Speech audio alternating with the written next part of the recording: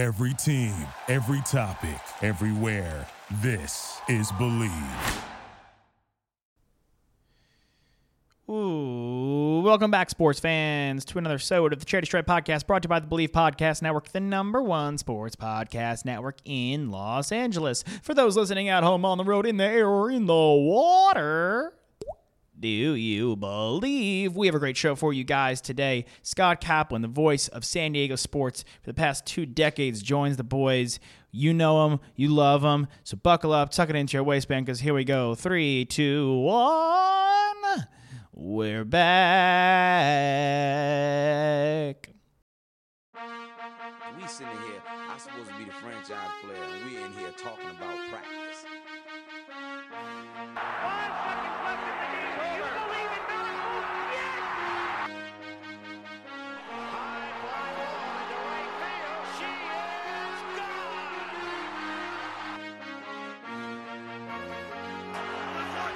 Play clock at 5. Pass is intercepted at the goal line by Malcolm Butler. Rebound box. Back out to Allen. His three-pointer. Bang! Tie game. Gives it to Jenkins for the championship. He's going for the corner. He's got it. Bases loaded. 2 out. Hard hit into right. Back at the wall. Tie game. John Cena.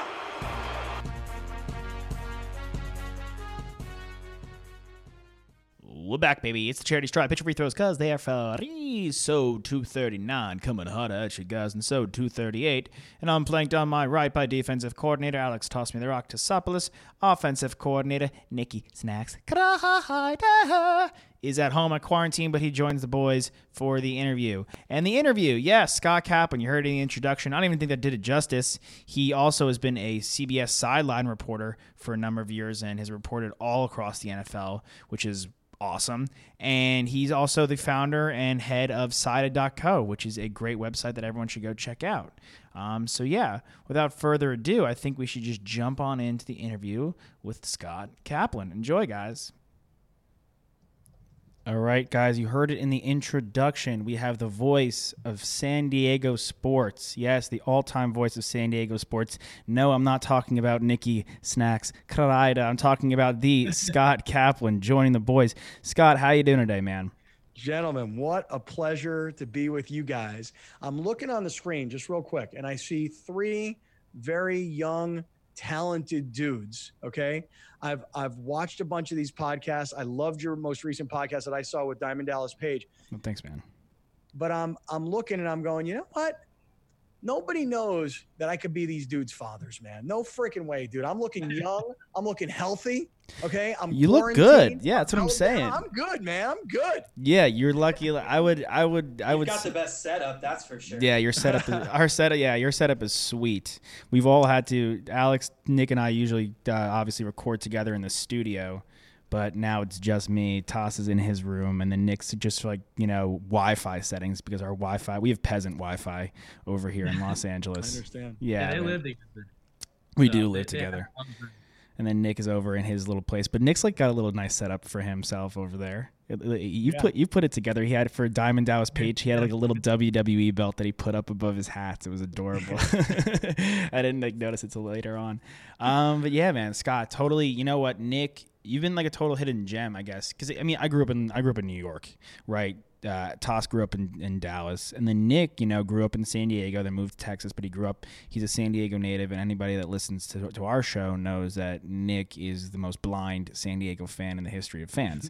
The minute you were, as they all are. Yeah, the minute That's right. I kind of have to be, I guess, over there. The minute your name was brought up in our ether, that Nick's eyes really lit up, and it kind of gave me privy before we looked into you to what kind of voice and kind of presence you have for San Diego sports. And so my biggest question is, how do you get started? How did you work your way up to, because you've had such a great career, so how did you find your way into radio? I know you were a football player at Pitt, but where did we go from playing football at Pitt to Pittsburgh, very underrated city, by the way, to going to San Diego and becoming one of the voices of sports there? Well, first of all, thanks for all of that. And Nick, thank you. When we all first connected, I remember Nick saying to me, dude, me and my dad used to drive to school every day and I would listen to you, and it always cracks me up when people tell me that when they were 11 or 12 years old and now they're 25 or 30, they're like, yeah, dude, I listened to you growing up all the way through school. And I'm like, damn, that happened fast. That's a lot of time. And it happened really fast, or so it seemed to me. I went from playing football at the University of Pittsburgh, and I wanted to be a TV sportscaster. That's what I thought I wanted to be. And I went to work for a television station in Pittsburgh as I was trying to bounce around the NFL as an undrafted free agent kicker. And I was sitting at night, and I would take a script and I'd put it in a teleprompter and I'd work on it and I'd record all of this. And then I hated it. It was boring. It was so boring. Here's the Barry Bonds hit a 2-run home run tonight. Bobby Bonilla hit a 2-run RBI. The Steelers beat the back then Houston Oilers. Warren Moon threw 2 interceptions. And I'm like, this sucks. But at the time when I was just fresh out of college, Howard Stern was really, really ramping up. And he had his show on E! And so I started watching Howard and thinking, my goodness, I feel like if I did what he does with sports, I could do that. And this is kind of the early days of sports radio. So to make kind of a long story short, I got very lucky. In my mid-20s, I went to work for a company called CBS Sportsline, which is now cbssports.com. It was a startup back then, and they wanted to do online radio. So online radio was supposed to go out to the internet and bring people to the website. And dude, there were like 4 people listening. Hey, the dude at Oklahoma State University, because we had people's like IP addresses, And so, hey, dude, call. And so that internet radio, that first internet radio turned into CBS Sportsline, expanding it to their other properties, which had radio. And before I knew it, my partner and I were in New York City doing a morning show on WNEW.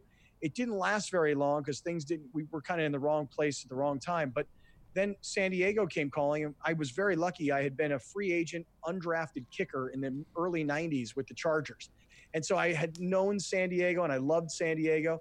And as soon as I had this opportunity to come to San Diego and work with a guy who was a Chargers legend, a guy named Billy Ray Smith, I said, I got to go take that job. So I moved my wife at the time, divorced, my son at the time, who was just born, now is 19, almost 20.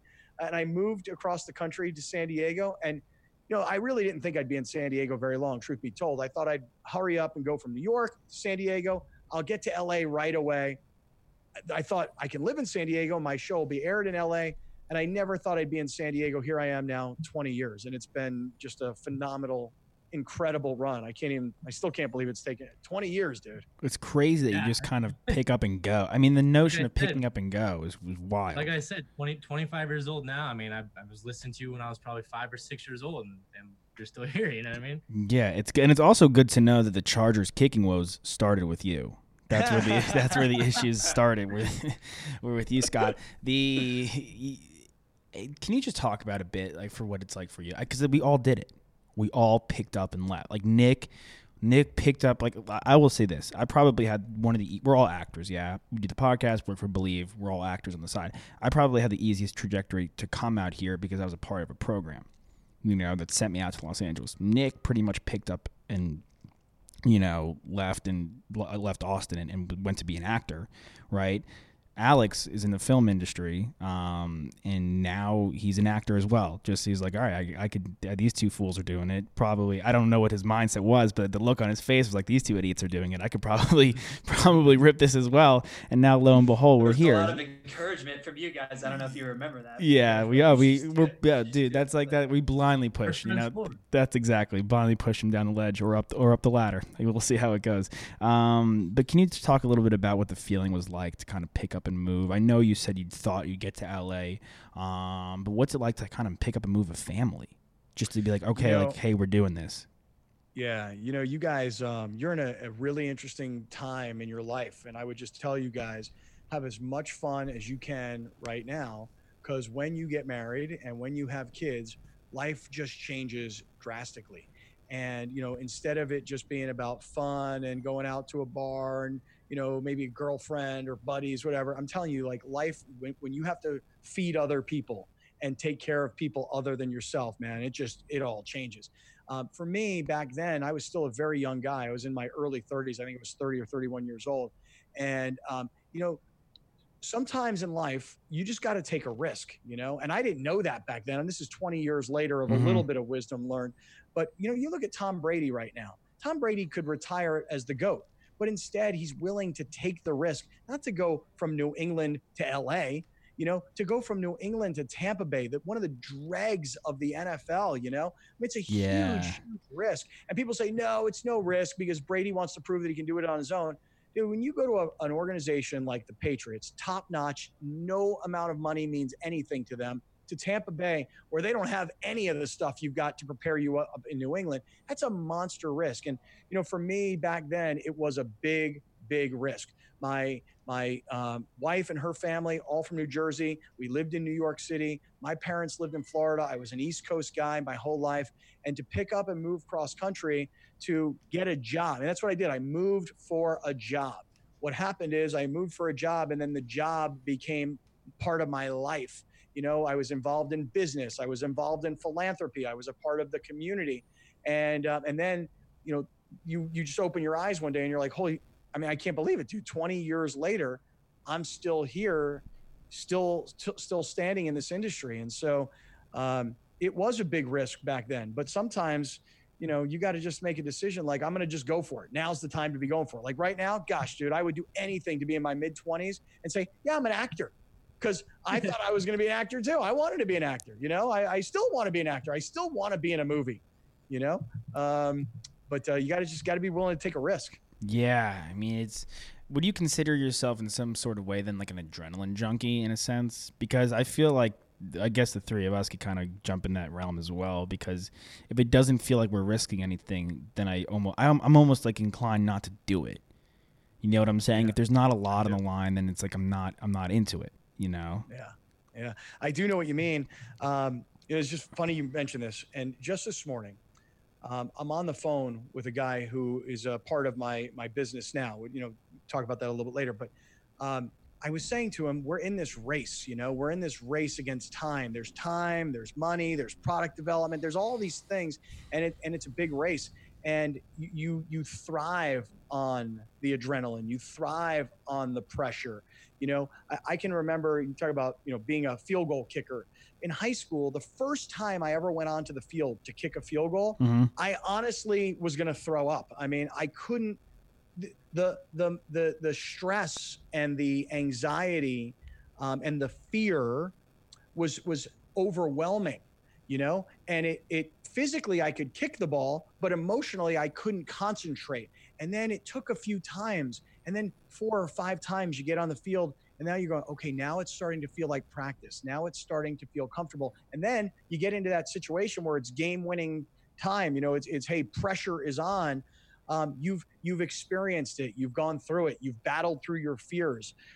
So it's just, for me, I've always kind of wanted that pressure in a weird way. Even since I was a kid. Totally. It's got to be the most nerve-wracking, job in all of sports is to kick a football, through the uprights in the NFL. And that job sucks. They have the skill to do it, and they have the brains and the courage to do it, which is awesome. Yeah. It's such an emotional and it's such a mental position, because you're by yourself. You're out there on your own. You make it, great. You miss it, you're screwed, and everybody knows it. And it can be a very lonely position, and it can be a very exciting position. But I guess for me, what I've found is it's very metaphorical. I always use Iron Man. You guys know the sport of Iron Man? Okay. When I was 40 years old, I decided, you know what? I'm going to do that. I've seen that on TV my whole life, and I don't know why. But for some reason, I actually think I can do that. Yeah. 99.9% of people go, Iron Man, swim this much and bike that much and then run a marathon. You can't do that. And most people just don't think they can do it. And I was like, I don't know why, but for some reason, I think I can do that. And so I decided at 40 years old, I was going to do something epic. And I somehow kind of finagled my way into the Ironman World Championship. People qualify for this. I kind of talked my way into it. And then I stood there at the finish line with my arms raised. I did this. And I always look at that as, you just put one foot in front of the other. You just never stop. The finish line is the goal, and you're not going to stop till you get there. And that's the way this thing is wired right here. Yeah, I mean, it makes sense. In the Ironman, my aunt does it. I don't understand it. I don't get it either. But at the same time, we were sitting at the park. I turned to Nick's roommate, our other buddy. I was like, you bike a lot. I bike a lot. We also run a lot. All we have to do is add the swimming element. Fuck it. Like, when this thing's up, let's rip a triathlon. I think we could start there. I think you kind of give a push. But you mentioned you mentioned two things I want to bring up. One, you mentioned the little business you got going on, and that's something we partner with you guys. We could talk more about that later, but might as well give it a quick little plug ski now. That's SODE.co. We have a joint giveaway with you guys right now. Michael Jordan Fathead. And I know I'm looking around our place, and there's a lot of bare walls, and we could definitely use some decoration. SODE.co is great. What I really love about SODE, man, is that we do polls. We're like pretty well known for our polls on our Instagram. We have a few hundreds of people that do it every day consistently. Yeah, I love them. And there's a lot of people that come on to and DM us and try to engage more, and want that further engagement. And we love that. We're open to that.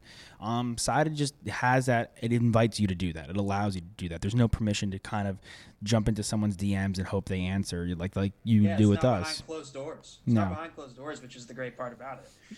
When we first talked, you guys brought up, and I said, gosh, these guys, I'm so thankful for you guys, because you guys got it from the beginning, which is it's building a community. Yeah. You've built a community on Instagram. People come to Instagram because they know that the charity stripe has really cool, funny things. Like I'm confused by a lot of it, because I'm like, gosh, who had a higher upside?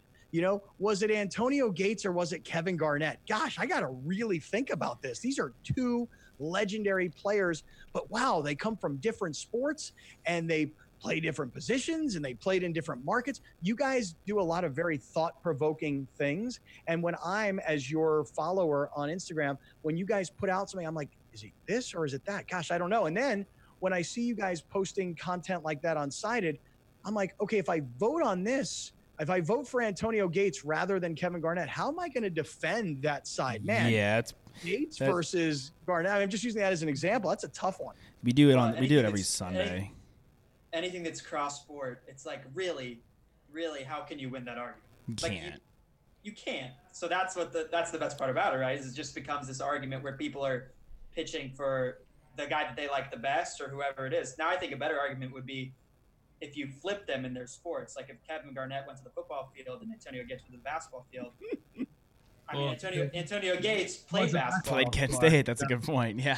So I'd take him. Yeah. What I love about what you just said, though, is that you can't win that debate, which is kind of a funny part, because when you're on Twitter, for example, and you get into it with somebody, or Facebook for that matter, and I'm guessing you guys probably don't use Facebook, but if you're on those platforms and people get into it with one another, it goes comment. Everybody's commenting down. Crazy. Nobody ever wins anything. What we've built is here's the debates side by side, and then ultimately the clock strikes zero, because we're all sports fans, and when the clock strikes zero, there's a winning side, there's a losing side, and whoever is on the winning side with the most votes, they are the winner. They move up the leaderboard. And I don't know about you guys, but during this quarantine time, I find that people are sitting around, they're looking for stimulation. When you give somebody a $25 Amazon gift card because they won a debate competition over the course of a week, or they voted the most, they've achieved the most points, and a $25 Amazon gift card shows up in their email box on Monday morning, they're like, dude, that's free toilet paper.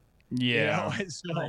So I love it. I love the competition angle, and I love what you're saying about, you can't win. Well, somebody's going to win and somebody's going to lose in this particular environment. Yeah, no, I think I really have started to delve into it and just kind of, transfer our stuff over there. But I've been privy to seeing how well it works and seeing people get into it and the potential of it. So I think it's great, and everyone listening should go check it out if you haven't already. But you did bring up another point earlier about nerves and your first time being nervous about going to kick. Was there that level of nerves the first time you were about to jump on the mic? Because I don't know about you guys. I don't know about you and Toss and Nick. We've probably never discussed this really. I could remember a couple times where I sat down at the mic and I was like, "Fuck, I'm a little nervous." I think one time was we had a guest and he had brought all his people here. Our house was packed. I had 30. I had not 30, but I had 15 people in our house. No, you may know him, David Meltzer from San Diego. Oh, of course. David Meltzer shows up with an entire entourage, of course. At all Like times. an entourage. They're in our house, whatnot. They're like, we record out of we have a nice place, but we record out of our fucking house. Like, that's like the long and short of it. Like, that's the truth. And also the way that Meltzer like engages, it's not like his team is just sitting in the background like hanging out. They're like, I'm the head of the PR. I'm the head of booking. Like, they're all coming up to you, and you're like, oh my gosh. Bro, it's like...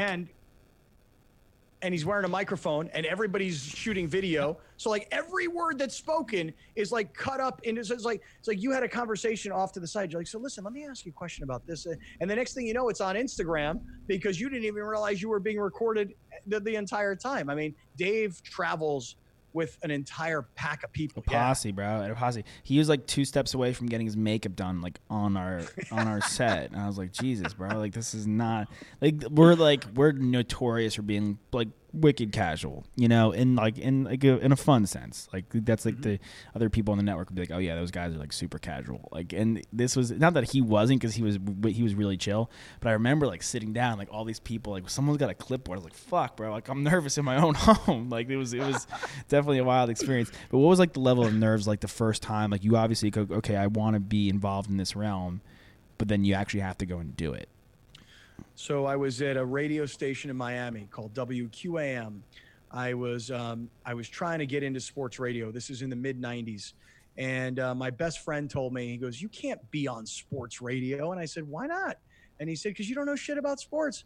And I said, yeah, I mean, I don't know like a lot of like detail, but I think I have this concept, where I can be entertaining and stuff and talk about sports stories, kind of a Sterny style. And he goes, you don't know shit about sports. So he looked at his brother and he goes, who's the head coach of the Detroit Red Wings? And his brother spit it out. And he said, who's the leading scorer of the Quebec Nordiques at the time? His brother spit it out. I'm like, he's like, name a player on the team. I'm like, I can't name any players. I can't name it. So I didn't really feel like I had this like I was this sports expert that you could call me and I can talk to you about anything. So the first time I finally talked my way into a radio station, and they're going to let me do sports updates. And this is during when sports radio stations weren't 24 hours a day sports. There were no networks. There was a morning show, then Rush Limbaugh, and then back to local programming. Rush Limbaugh. Can you imagine a sports station now having Rush Limbaugh on it? Jesus. So here I am. I'm getting ready to go on to do my first sports update. And I can look over across the glass, and the producer gives me a sign like go. And I'm just supposed to, like read something like paper that I had pulled off of a wire. Like, there was no internet, dude. There was no emailing anybody. We had reel-to-reel tapes. We would cut them with razor blades and tape them together. And then we'd feed them to other radio. I mean, it was stupid what we were doing back then compared to technology now. But I'm sitting there, and it's Rush Limbaugh, and they come to me for a sports update. The Dolphins did this, and the Miami Heat did that, and I am stumbling and fumbling all over my words. And it's like, Alonzo Mourning caught a touchdown pass from Dan Marino. I mean, I am a freaking nightmare disaster. And I remember I shut off the mic. I stumbled all over myself. I threw my headphones down. I threw pens and paper. I was so angry that I had just pissed my pants on the air. And I thought, well, that's it. I mean, you get one chance and you're done. Yeah. Luckily, I found out, hey, calm down, dude. Calm down. We'll give you another shot in 30 minutes. Let's see if you can get this thing figured out. And it was not a pleasant entree. My first time actually cracking the mic. I remember, dude. It's so funny we're talking about this. That same feeling, being a 17-year-old kid and going onto the field in a high school football game, was the exact same feeling I felt when I was a 24-year-old young guy cracking the mic for the first time. It was very nerve-wracking.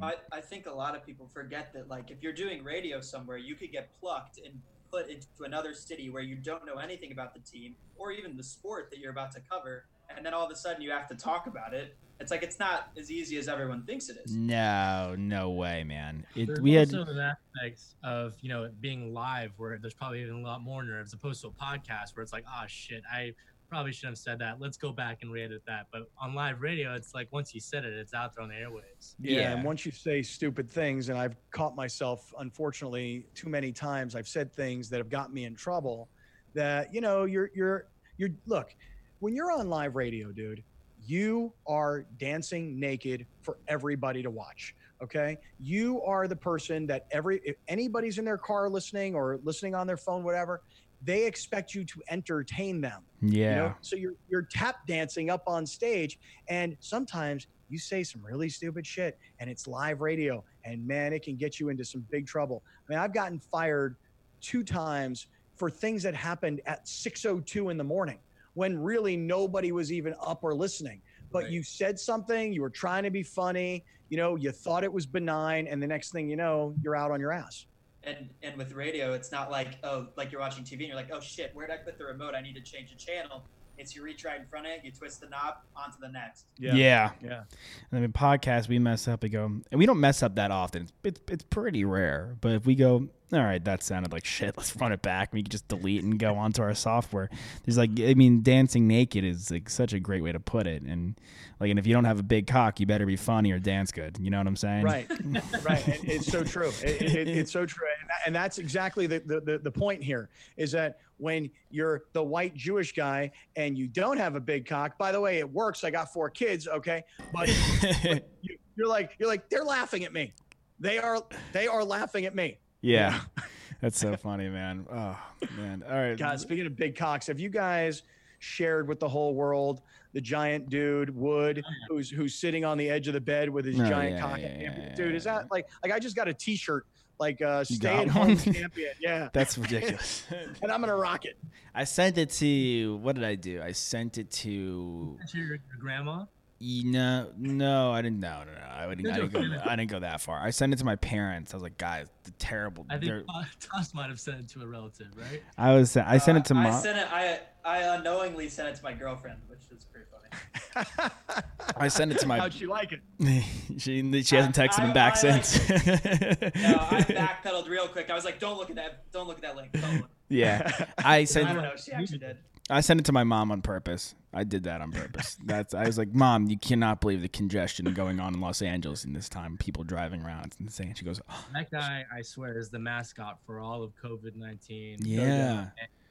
Rest in peace. Yeah, him. It's so sad. Him, and then the Joe Exotic. He's in prison. The other guy, unfortunately, is dead. They see none of the Tiger King. They see none of the benefits. None of the benefits. Right. That's exactly right. You have this. You have shown the world everything you got. Everybody would want a piece of that, And now you're dead, and you can't even enjoy the fame that should come with that. Sucks. It's a shame, man. Speaking of Joe Exotic, Scott, what's your take on Nick Cage being cast as Joe Exotic? Gosh, Nick Cage, man. When was the last thing we've seen Nick Cage in? I don't know, but I recently rewatched National Treasure, and it is a national treasure. That movie's ridiculous. It's amazingly terrible. It makes up for the flop of Ghost Rider. Ghost Rider was that was it. It was pretty much downhill after that. I think of Nick Cage, like the last thing I can see Nicolas Cage in. Have you guys ever seen the movie Face Off with him and John Travolta? Yeah. Okay. I haven't seen Nicolas Cage in ages. Wow. Nicolas Cage as Joe Exotic. I'd read about this, but man, isn't it funny? Just by the way, if there was no COVID, do you guys think Tiger King would be what it is? No, it can't be. I think it'd be popular, but it would be popular. Not nearly the sensation that it is. Yeah. I will say the thing about the Nick Cage casting is it's kind of the perfect casting, because if it flops, then no one blames you because it was Nick Cage. But if it's amazing, then we're the geniuses that brought Nick Cage's career back. So yeah, it's a big hit. It's a big hit or miss over there. Everyone's pretty intrigued for the most part. They want to see how it plays out. Mm-hmm, totally. I can't believe they're doing that. And speaking of intrigued, we kick it back to sports and get some of your expertise, because draft day was a couple weeks ago, and you should have seen Nick moping on the couch after the 6th pick. But I think he reveled up a little bit after they got Kenneth Murray, who we love. We're Longhorn guys, right? And so we got to see Kenneth Murray play almost week in and week out, and he's just been and live too, I believe, and he was dominant for OU. And so that was an excellent pick by the Chargers. To delve into sports a little bit, give me some insight on the Chargers. Where are we at with them? What are you feeling personally, aside from the fact that they've abandoned San Diego, and we all hate them for that because that's a given. But this is a team that went from almost being able to upset the Patriots, or people thought they were going to be able to upset the Patriots. Like Nick on that car ride was telling me from McDonald's to where we were watching the game that morning that they were going to beat us to top 10 pick again, right back to square one. What team are we going to see? Are we going to see the top 10 pick team, or are we going to see a contender next year? So I'll start off with, you asked a really great question, which is, how do you feel about all this? Today, I went on Twitter, and the new stadium that the Rams and the Chargers are moving into together, SoFi Stadium, right? They had a tweet of video, and they're showing you from the ground level of the stadium that, like, it's, call it 80% of the way done. They had these massive video boards that had this curvature to them, massive video boards. And on one side it said LA Chargers, and on the other side it said LA Rams. And back to how do I feel? I'm like, that sucks. Yeah. How is it the Rams have spent $5 billion on their stadium? It was supposed to be a $2.5 billion stadium. They've spent $5 billion on the stadium to accommodate the Chargers.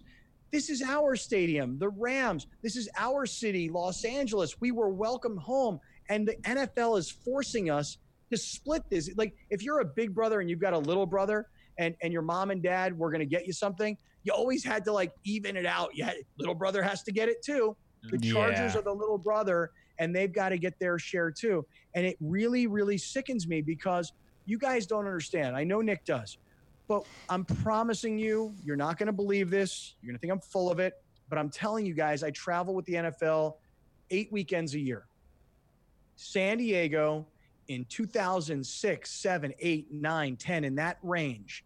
From Drew Brees to Phillip Rivers, Marty Schottenheimer to Norv Turner, Sean Merriman, and characters that were, Darren Sproles, Vincent Jackson, LaDainian Tomlinson, obviously.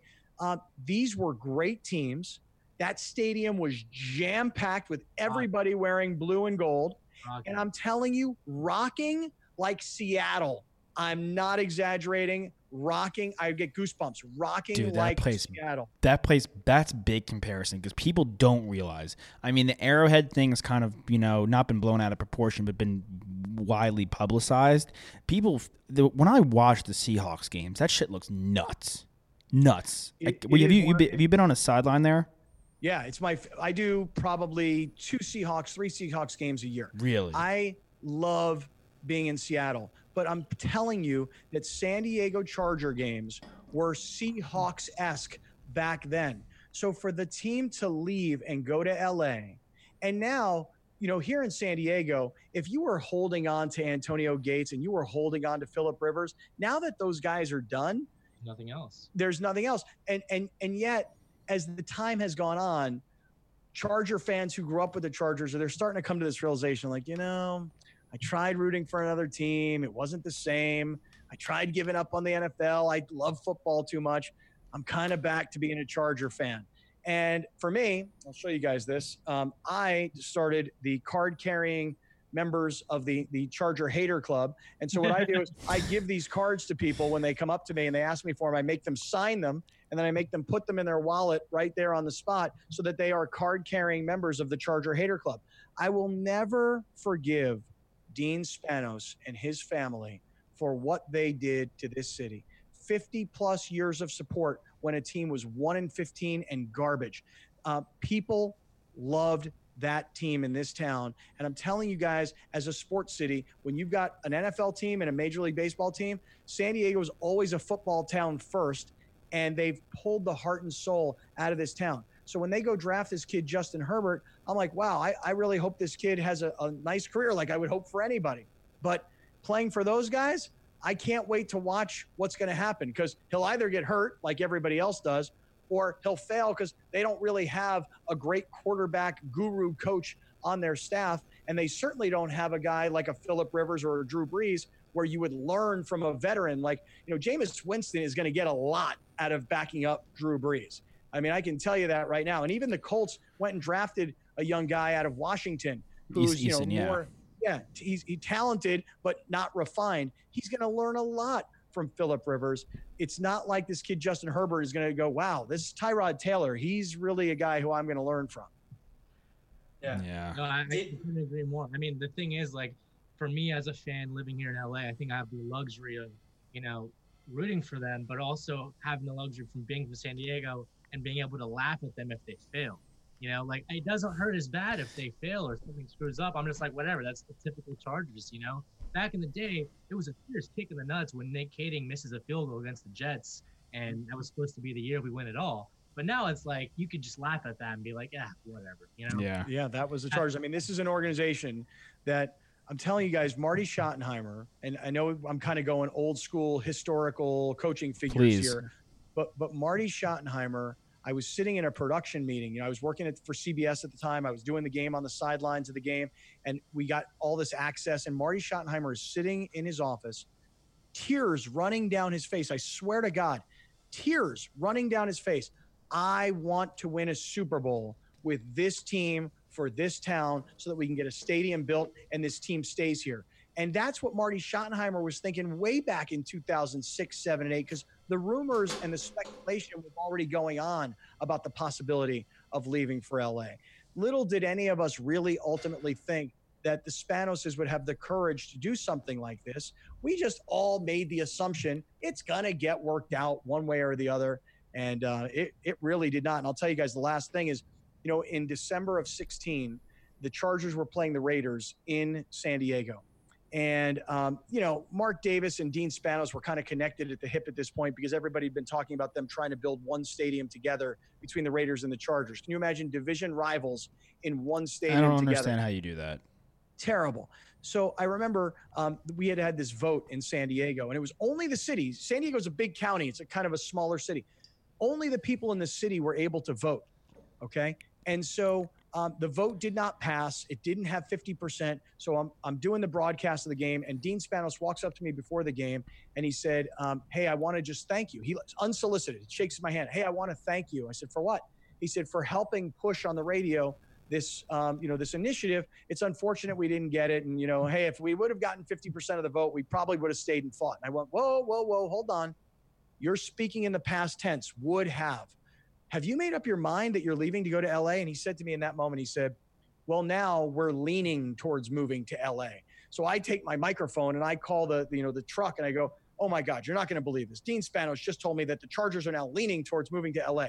And these guys are like, instead of just saying, go for it, awesome, they're like pussies. They have to call New York and they're like, hey, Kaplan's got this report about Dean Spanos saying that he's leaning. So they go for it. So I do the report. They kick off the game. I go, hey, I just spoke to Dean Spanos. He's telling me that they're now leaning towards LA.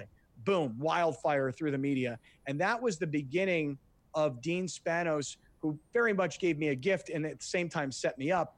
It was, I'm giving this nugget to you, but I'm preparing everybody now. We're out of here. And it was, I'm telling you guys, devastation. Pull your heart right out of your chest. Not just move to LA. You move to Las Vegas, people might have been like, okay. I'm down the trip for that. Right. If you would have moved to LA and said they're the San Diego Chargers of LA, like they were the LA Angels of Anaheim, I don't know, maybe that would have softened the blow. But to pull the team out and move them to LA, I'm telling you, there is still a tremendous amount of bitterness in this town towards that family. I mean, I think a lot of people didn't really understand it from my perspective because, I was a kid in college at the University of Texas at the time of this all going down, and people were like, well, you live in Austin. What does it matter to you what city they're in? They're still the Chargers. But I'm like, no, man, you don't understand. I was born in San Diego. I became a Chargers fan completely on my own. My dad was a Raiders fan growing up. So I pretty much adopted the Chargers on my own. My family wasn't huge sports fans besides my dad. I would be watching Chargers games by myself in my room in 2004. In a full Chargers jersey, 9 years old, cheering on LaDainian Tomlinson. That's San Diego. That's what I had left of San Diego. I'm now I have the Padres, obviously. I'm a diehard Padres fan, but it just means so much to have that as your identity from San Diego. It's not the same living in Los Angeles rooting for the Chargers. Yeah, and guys, what Nick is talking about, just a little bit more of the history is that when I was probably call it 2005, 6, 7, the Chargers are just starting to get good. Well, we're kind of riding the wave on the radio, and one day we said, hey, what would be kind of fun? What if we put together a live show on a Friday morning? We invited people to come down. They said, okay, great. So we had the Hard Rock Cafe at the time in downtown San Diego, and we set up a live broadcast to go on the air at 6 o'clock in the morning, expecting there to be 2 or 3 hardcore listeners stop by. We go on the air at 6 o'clock, and I say to my partner, Billy Ray, I go, Billy Ray, gosh, I kind of was hoping that a few people would be down here. And Billy Ray looks at the crowd and he goes, hey, you guys ready to have some fun? And the whole crowd, I'm talking like 500 people. We had no idea. Boom, explosion, band, crowd going crazy, bits and stunts, Charger players and the staff, coaches and GMs, everybody's coming into the show. And dude, it turned into, I promise you, for the next 2 to 3 years, we would have these parties at 6 o'clock in the morning. We'd have 1,000 people wrapped up around a city block to get into the House of Blues for a half rock concert, half radio show with all the Charger players coming and being a part of it. It's all on YouTube, by the way. You can see all this stuff. Oh, hell yeah. And when the Chargers were playing Tom Brady and the Patriots, we thought the Patriots are toast. This is the new dynasty of the NFL. And they always found a way to break our hearts, but even so, we were still just all about that football team. And them leaving and going to LA, it crushed us, dude. Yeah, I mean, as Dean Spanos, a fellow Greek, the Greek community is very tight-knit, but that's probably the most shameful thing any Greek I know has ever done. For sure. For sure. Since Brutus.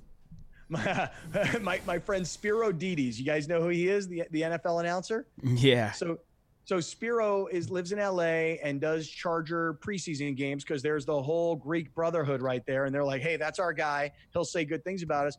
And Spiro knows how I feel. He knows my venom towards the Spanoses. But, he's like, hey, those are my Greek brothers, and they hire me to do these preseason games. So, you got your opinion, which is mine, which I have this burning hatred for those guys. And he has this love for them, that Greek brother love. Well, I still share your sentiment. Toss, no loyalty for the Greeks in this moment. Let's get some positivity, and then we'll ask our most famous question. The Padres that Nick's repping right now. Can we give some love to them? Are we feeling good about them in that case? Because there's the middle of that infield is solid, yeah, or the left side of that infield is fantastic to say the least.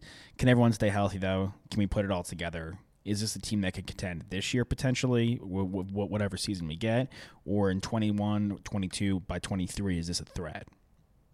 So Padre fans are a very sensitive group of people because they want. You see them on Twitter; they're crazy. Yeah, they want. We know Padres fans are sensitive. Really, just from the one we've experienced. Yeah, has Padres Twitter come after you guys? No. I'm just talking about Nick. Nick is just being sensitive. So Padre fans are a very sensitive group because they want a winner so badly. And to have the Chargers leave and only have one team left in town, all the focus is on the Padres. And, the Padres are a team that organizationally has never been a big spender. So when they went out and spent $30 million a year on Manny Machado, you're like, wow, that's amazing. They went and got a superstar. And then what happens to Manny Machado? He comes to the Padres and he gets brought into the culture of the Padres, if you will. You know what the culture of the Padres is? Losing. And not really pressing anybody to win. The Yankees have pressure. The Red Sox have pressure. The Dodgers have pressure. The Cubs have pressure. I mean, these are cities where there's pressure to win. San Diego, there's like 2 reporters in there kissing the players' asses going, okay, well, and if they write anything that is not pro-Padre, the Padre organization will shut these dudes down. So the media is so afraid of the organization that they just suck up and kiss their asses.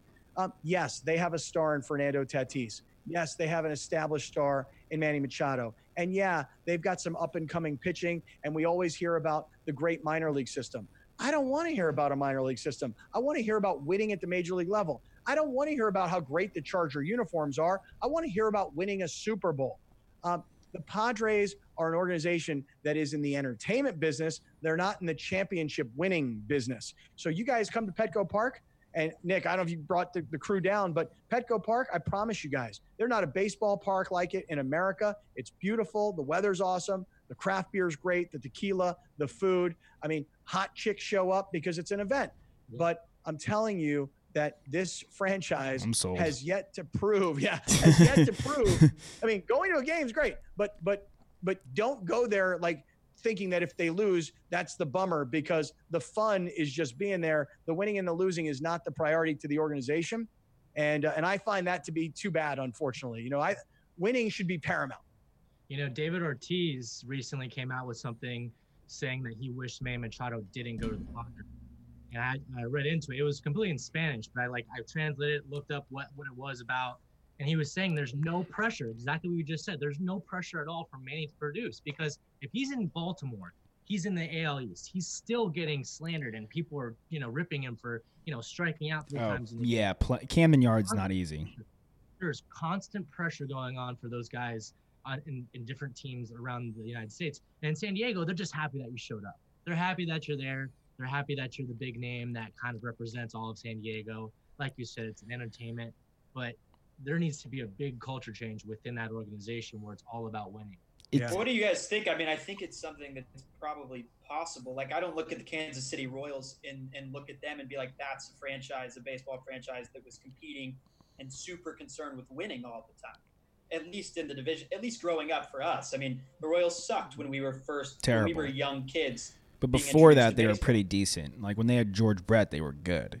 Yeah, like when I was a kid. Yeah, when the Royals were battling against the Yankees, when there wasn't so much disparity in baseball between the guys who have the big money contracts with their local TV and Kansas City and San Diego, where they can't compete with New York and LA. Yeah. I mean, do you think it's not a lost cause though, right? I mean, like. No, I think you bring up a great point with the Royals. I think the Royals, fortunately for them, they did it wrong for so many years. They eventually got it right. And there was a great window of opportunity for the Royals where the Twins were and the Tigers were on the down. Indians hadn't hit the come up yet, and the White Sox had gone to where the Royals had gone, into the shit stain of the AL Central. And so they saw a great window of opportunity and had done it right. Now for the Padres to do that, they have to rise, I feel, and you guys could correct me if I'm wrong, San Diego dudes, to get where you're going with this toss, because I think the Royals is a great comparison. They ended up doing it the right way, but for the Padres to do that, they have to meet the call of the Dodgers. And listen, the Diamondbacks still go out and spend money. The Rockies are kind of middling because no one wants to pitch there, and that's just unfortunate for them. And the thing with the Giants is, listen, the Giants could suck all they want, but the Giants went on the most no one talks about the run the Giants went on. It's ridiculous. Right. It's ridiculous. 3 World Series in 6 years. It's crazy. It's insanity. Yeah, right. With San Diego's manager who was kicked out of town with Bruce Bochy. Yeah. It's. I don't think it's a lost cause. I just say this. The Dodgers are loaded, and the Giants.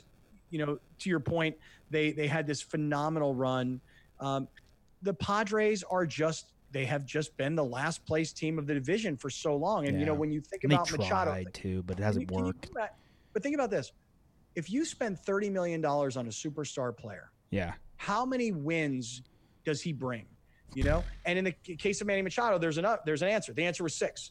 They improved by 6 wins, and it cost them $30 million, $5 million per win.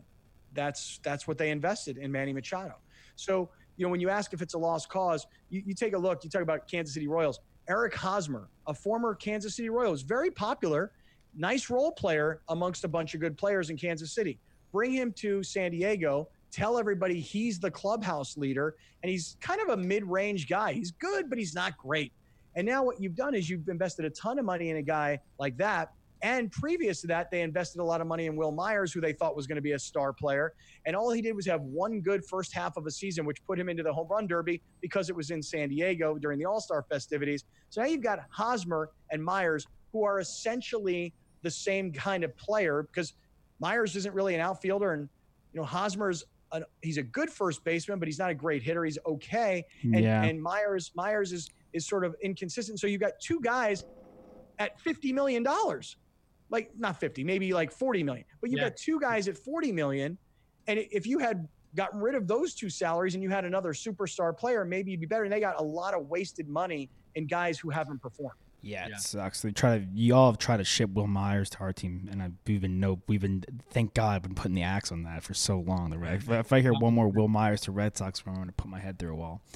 Yeah. Kind of tosses question real quick about like Kansas City. I feel that like San Diego itself, like yes, the true San Diegans are big sports fans and they love their Padres and they love their Chargers. But I think that San Diego as a city, there's so many people who are not from San Diego that end up moving to San Diego who don't give a shit about these teams.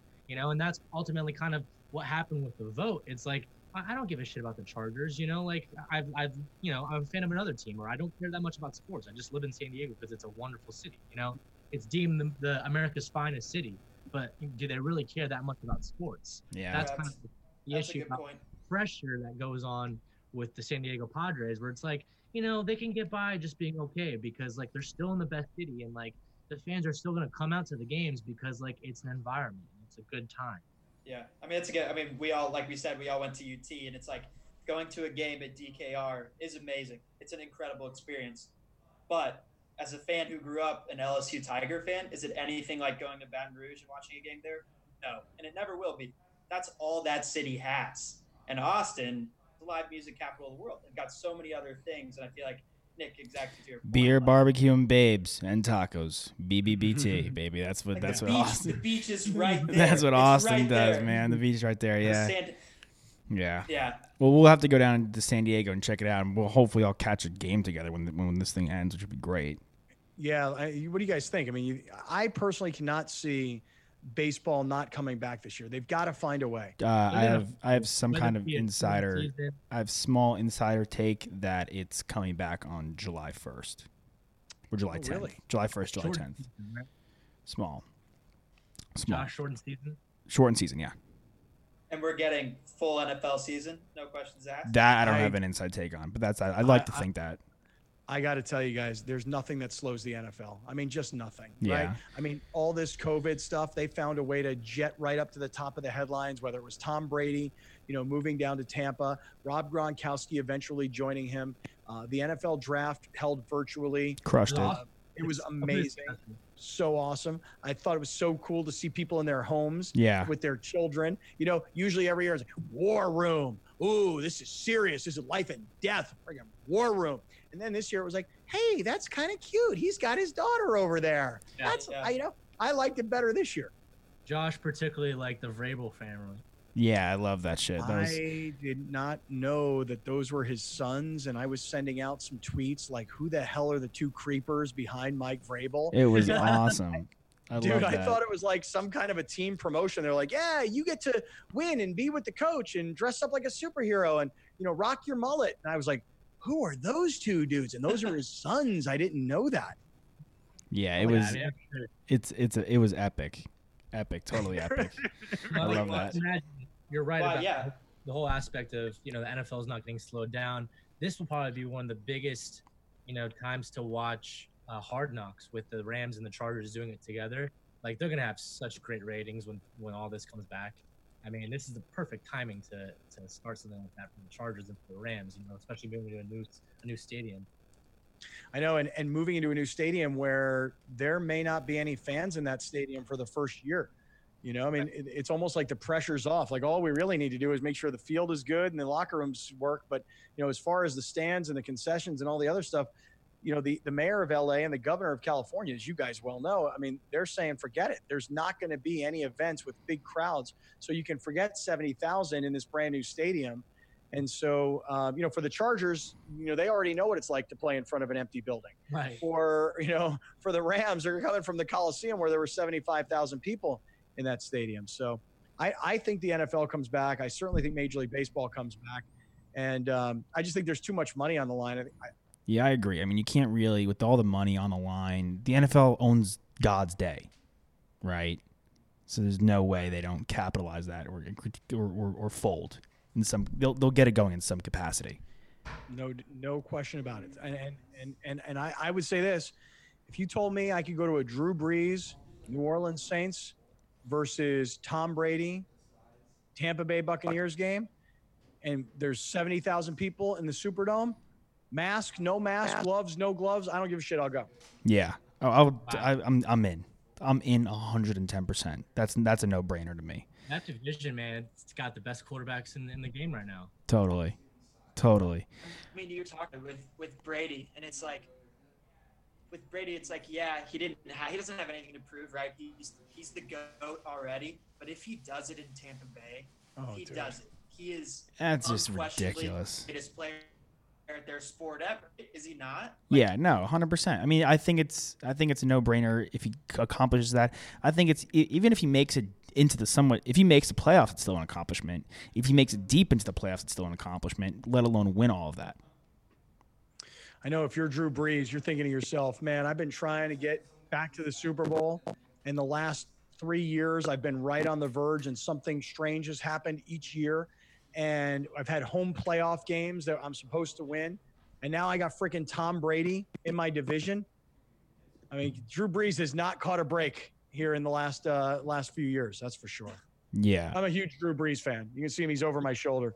I'm a huge Drew Brees fan. I have a big man crush on Drew Brees. He's an Austin kid, just like me, too.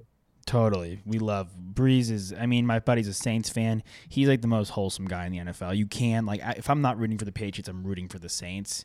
And I need that guy to get one more at this point. I know the Patriots aren't going to win it this year. I need that guy to get one more. Yeah, he's just such a leader. He's like, and you know what? I'm always like, everyone's like, oh, Jordan Love's going to learn for Rodgers, but Rodgers has to fucking teach him, or he has to really take some serious notes. Breeze is the only guy I feel that would be like, okay, I'll teach Jameis Winston. I'll go out of my way to help Jameis Winston revitalize his career. He's that good of a mentor and that good of a guru because he's understand that he's done his time here in the NFL and he can really help shape somebody else that needs his help. He's one of the only dudes that can do that. He has nothing to worry about in terms of looking over his shoulder, you know. And Aaron Rodgers feels very insecure right now about his relationship with the Packer organization. He's always feeling insecure. It seems he's just a little. He's not. I don't know. There's just when there's smoke, there's fire, in my opinion. But some lightness to close us out, Scott. We ask all of our guests this, and I'm sure you have a great one in the bag. What is your favorite sports memory? It could be from you playing, it could be from you reporting, or anything. Oh, man. Okay. Something that comes to mind right away is, and it's at the top of my mind, but I got to think of what year it was. But the New Orleans Saints are playing the 49ers in Candlestick Park. Not in the new Levi's Stadium. I'm talking old school Candlestick where Joe Montana had played and where all that San Francisco 49er history was. And even though it was a dumpy stadium and it was kind of configured for baseball, there was something about that place, Candlestick Park, you know? So the Saints are playing the 49ers. Breeze is on one side. Alex Smith is on the other side. So this is pre-Colin Kaepernick. Yeah. And this is when Alex Smith is going from, he's a guy who – he was a number 1 overall pick, but it's year after year after year. They're changing coaches. Terrible. And he can't get any consistency, but he's still willing this team to victory. He's a good athlete, really good athlete. He's a good leader. Players on the team like him. He's with his will, he's a part of the 49ers, being in this position. So they've got a home playoff game. And so Breeze and the 49ers, or Breeze and the Saints make this comeback, and Darren Sproles, I believe, scores this touchdown, and it looks like the Saints are about to win the game. And then Alex Smith has this bootleg where he rolls out to his left and he runs down the sideline and he scores. And the next thing you know, as I recall, and we're going to overtime is the way I recall the game. Yeah, I remember that. And then what happens is Smith throws a touchdown pass to Vernon Davis. Remember the tight end, Vernon Davis? He was out of Maryland. He was a first-round pick. 6 overall. I got you, bro. It was a Terrell Owens moment. Remember when T.O. caught that touchdown from Steve Young and he stood up and he was hysterical crying because he'd had a terrible game and he made this huge play? Vernon Davis, same situation. He scored this game-winning touchdown, and as soon as the game was over, I'm right on top of him to interview him, and he had that emotional – I could hear the crowd. I could feel the energy. Jesus, He's man. hysterical. Everybody was packed around me as I'm interviewing him on live radio. And I love moments like those. I will say this. When you're on the sideline of an NFL football game reporting for radio, it's so much better than TV, because when Kevin Harlan says, let's go down to Scott, there's no time restriction. It's not like TV, 10 seconds, hurry up. It's a conversation that's being weaved throughout the game. And when you work with pros like that, you wind up getting games that can become legendary. and those moments in those crowds, in those stadiums, whether it's interviewing Russell Wilson right after a game, or I mentioned Kevin Harlan. You remember, guys, a few years ago, it was in San Francisco. This is in Levi Stadium. The kid comes running out onto the field, and Harlan's going crazy in the booth. That guy is drunk. Somebody stop that man. You know, I'm down on the sidelines running with the dude, like on the side, and they're what's going on? I'm going, oh, he's at the 20. He's at the 10, you know, and Kurt Warner's trying to get into the conversation. And it was, I love being on the sidelines of NFL football games. There's an energy that you just cannot duplicate. It gets back to the beginning of this conversation about being an adrenaline junkie. Yeah, man. That's a great memory. That just to be around a player like you at your pinnacle of, like, you know, wanting to do what you want to do when he just completed something, and just the raw emotion and the adrenaline of the situation, be able to, like, you're just sensory overload in a sense of hearing the crowd and feeling everyone around you. That's a good one, man. That's an awesome. And yeah, I knew you'd have one. Just did E60 on Alex Smith. Yeah, I have to watch it. I have to watch it this week. A week ago, and that exact same play that you were talking about, that bootleg was in there. Really? I haven't seen that yet. I haven't seen it, and I really am dying to see it. And you know, it's funny, for all the talk that we're having about should baseball come back, will football come back, you know, all this kind of stuff. I don't know about you guys. I'm loving all the historical things about sports that are being televised, that are being fed to me. It's kind of like the whole Michael Jordan documentary. You know, I don't remember a lot of that stuff from 23 years ago, or maybe I didn't even know that stuff 23 years ago.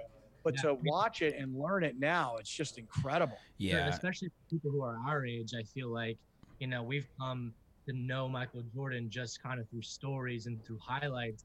To kind of see this through this documentary, we kind of have a newfound respect for MJ, because, like, I don't know about, you know, I know about Haas, but Josh, you know, we're both Team LeBron before all of this started, and I've kind of, like, flipped the script, and now I'm Team MJ, because, like, I didn't really know, like, what kind of a guy he really was when it came to playing games, and how he was able to take over like that. Like, it's not something that I was able to know unless I had lived it. Yeah, to me, it's Peyton to Brady as LeBron is to MJ. Just like the skill, the talent, the level of like pure quarterback. Like, I always think Peyton Manning's the best, like, pure throw, like, quarterback player. But, like, the best player ever is Tom Brady, in my opinion. It's the way I feel about, like. How can you make that? Wait, please finish the parallel. Like, tell me who's who. Because LeBron is Peyton, and Michael Jordan's MJ is Tom Brady. Okay. You're like, wait a second. I want to make sure I'm clear on that, because yeah. I don't know if I like that. I mean, I'll take the winner, but yeah, I mean, sure. No, I think I get what you're saying. Yeah, I think just skill wise, I mean, there's just a lot that LeBron does. You know, he's physically. I still disagree, but I get your analogy. Yeah. Yeah. Awesome, man. Scott, thank you for such a great show, man. We'll kick it over to you for sure for your own usage. You can go to SODE.co. We love it. We use it all the time now. We've integrated it as a part of our lives. You guys got to go integrate it as a part of yours. It's great for us sports fans to go in and talk to each other, and like you said at the top, build a community. It's the most and first and foremost thing I think we've learned in this whole thing is to stick together, and I think SODE does a great job with that with sports fans. Where else can they find you, Scott? Well, thanks for that. And I just want to say one thing. You know, guys, we talked earlier about taking a risk, right? And we talked about, you guys are like in your mid-20s. I'm 50, okay? I'm 50. And even right now in life, I'm taking a big risk with this company, SODE.co. The best news is that we're about to become a mobile app. You know, it was great when we were just trying to build a proof of concept to prove to investors that this is a worthwhile investment. And we've gotten there. And it's because of friends like you guys that are helping promote it. It's because of my audience using it. And so we're about to go from website to mobile app. And I don't know how you guys feel about this. I'll just ask you real quick before we go. To me, an app is a game changer. People expect to have an app on their phone. They don't expect to go to a web browser. They don't expect to use a funky named website. They don't expect to have to log in to take actions. I mean, just download the app and let me play with it. And I think that when our app is in the App Store, which is coming within the next week or two, I think it's a game changer. What is your opinion of that? Agreed. I mean, I couldn't agree. I think that what you brought up earlier, you said if you guys are even on Facebook anymore, it's exactly to your point. It's because apps like Instagram and Twitter and even TikTok now, so easy, and the user interface on those apps is so friendly. for people our age. Once SODE comes onto an app, it's going to be so easy for people to use it. App's They're the going to move. get hooked. App is the I can't move. wait to get it man. out there. I know. work. I to can't wait get it to. I can't wait to once I have all this on my phone between the stuff we do on Instagram and being able to transfer it to SODE and utilize that for you guys and us. It's just all one-stop shop. Like I'm on my phone a ridiculous amount, unfortunately, and that's just going to be way. It's going to be way easier. So. Yes, 1,000 times yes, as every girl marrying the man of their dreams says when he gets down on one knee. But what Twitter handle and anything else we could find you on, Scott? My Twitter handle is super easy. It's at Scott Kaplan, Kaplan, at Scott Kaplan. My Instagram is at Scott Kaplan, and you can pretty much find me there. You can find me on Instagram. You can find me on Twitter. Yes, I'm still on Facebook because people my age are still on Facebook. Yeah, they are, buddy. You may not look it, but you are it. Yeah, dude. I'm trying to get this TikTok thing down now. My daughters are trying to teach me this dance. Something about classy, bougie, something. Nick will give you a tutorial off air. He's got you. Yeah, he's got you, man. I got to get my TikTok game together. Yeah, Scott, man, thank you so much, brother. Can't wait to do this more. Honestly. Yeah, gentlemen, thank you. An absolute pleasure. Congratulations on everything you guys are doing. This Likewise, is awesome. man. Thank you. Congrats on SODE becoming an app. That's great news. Thank you very much, fellas. Appreciate all you guys. All right, take care, brother. What a fun time had by all. It's great for Nick to talk about San Diego sports, or lack thereof, I guess. And for us to, it's always a good show when we mention the Jewish cock, Toss isn't Jewish. He doesn't understand. But Thank God. I'm kidding. Toss. True colors coming out. Yeah, but any Hoosers, we love Scott. Scott's a great guy. Seriously, go check out SODE.co. It's an awesome site. You'll hear more of him on the show in the future, especially when football comes around. But we are also brought to you by betonline.ag. Go to betonline.ag. You can bet on anything there is to bet on right now. Futures are great. Online casino is awesome. Just don't go to the blackjack table. Play against real people. Use the promo code MyPod100 and they'll match your deposit with free play money. Yep, MyPod100. BetOnline.ag. I finally got it Bet, right. win, get paid. Yeah, bet, win, get paid. I finally got it right. Last week I kind of threw in the towel, but this week I committed to it and use the code. Go there. You LA Chargers did? Yeah, LA Chargers. I just flaked in the promo. I knew the promo. I just didn't know what it did. And when the push came to shove, and I just wung it. I said it did something profitable, which is not a lie. It was just a little vague.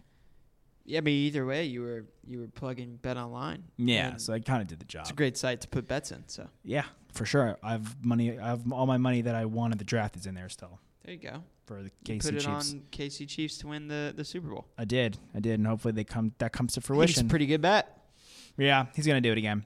But anywho, it won't be the Chargers. Anywho, guys, Scott was great. It's the fans out there. Drag both feet inbounds, swing on a full count, rip that puck, hit that putt, hit your PKs because they're free, and hit your free throws. Why?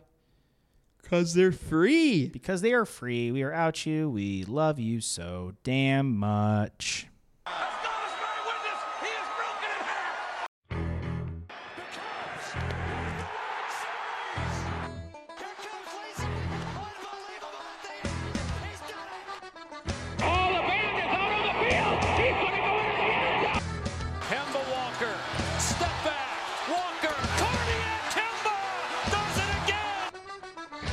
There's the pass to Leitner. Puts it up. Yeah! It's Lillard. He got the shot off. Derek Jeter, where fantasy becomes reality. Anything's possible. Anything's possible.